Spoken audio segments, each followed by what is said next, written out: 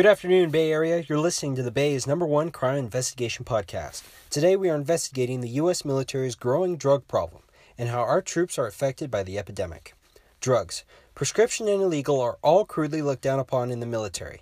Many active troops, like the ones you will hear from in the CBS interview concerning the drug issue, say that drugs are a big concern to all members of the military, saying that a person under the influence can be a threat to themselves and to the safety of their fellow recruits. In this story, CBS interviews 3 Navy SEALs with their voices changed and identities hidden. The trio voice their opinion on how the illegal drug epidemic has affected their time in the Navy SEALs. All of the drugs David Martin, the reporter on this article, mentioned seriously affect a person's mind. This indicates why high-ranking commanders in the military take the issue of substance abuse very seriously. And not only because they catch a few SEALs with drugs in their system, but because they keep catching SEALs under the influence in urinalysis tests.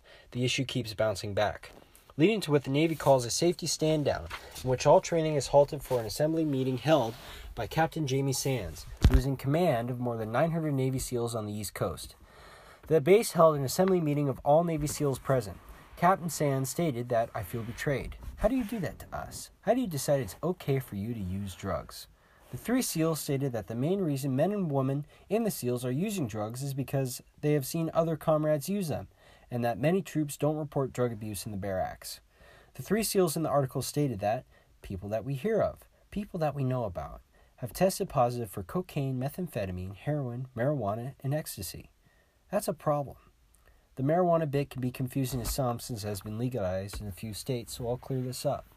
The military has a zero-tolerance policy for any kind of drug abuse that can have a significant effect on the individual, with even prescription drugs being checked with the military to be sure it won't affect the soldier in any way that can harm himself or anyone else during a mission.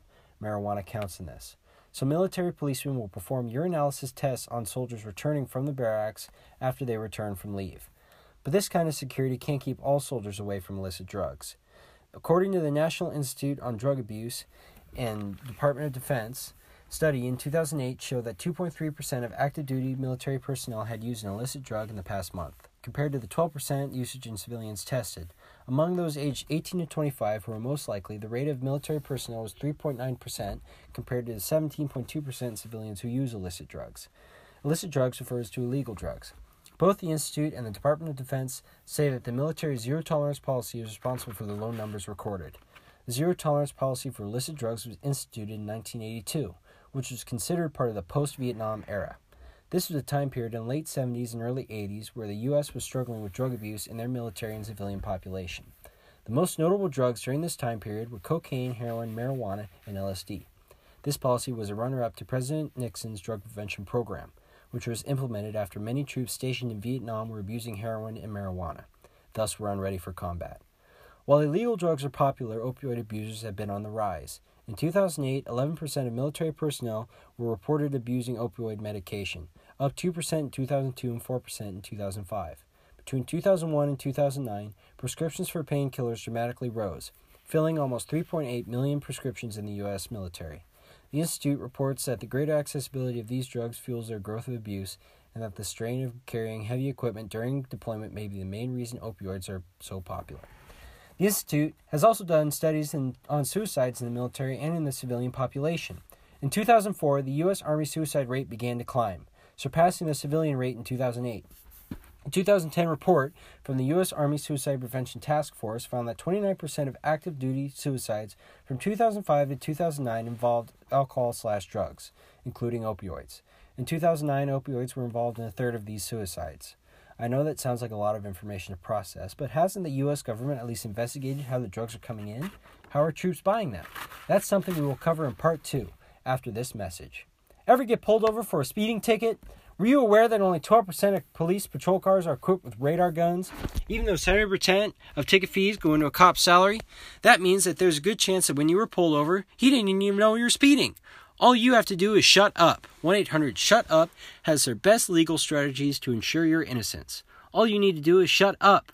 We also cover DUIs, armed robbery, illegal drug smuggling, terrorism, mail fraud, tax evasion, copyright, and theft. Just give us a call at 1-800-SHUT-UP. Hello and welcome back to Investigations, the Bay's #1 criminal investigations podcast. When we last left off, we were discussing the U.S. Army's increasing drug problem, and we stopped at the strange conclusion that the U.S. Army has been pursuing illegal drugs for decades, but still struggle to stop the flow to their soldiers. With a little more research on the topic, I found a video posted by RT America, in which one of the reporters interview a hospitalized veteran. The vet has his face blurred and his voice changed to conceal his identity. The veteran explains that it is common knowledge that there are dealers who set up shop in hospitals. These dealers either work in the hospital as staff or regular visitors to the men inside.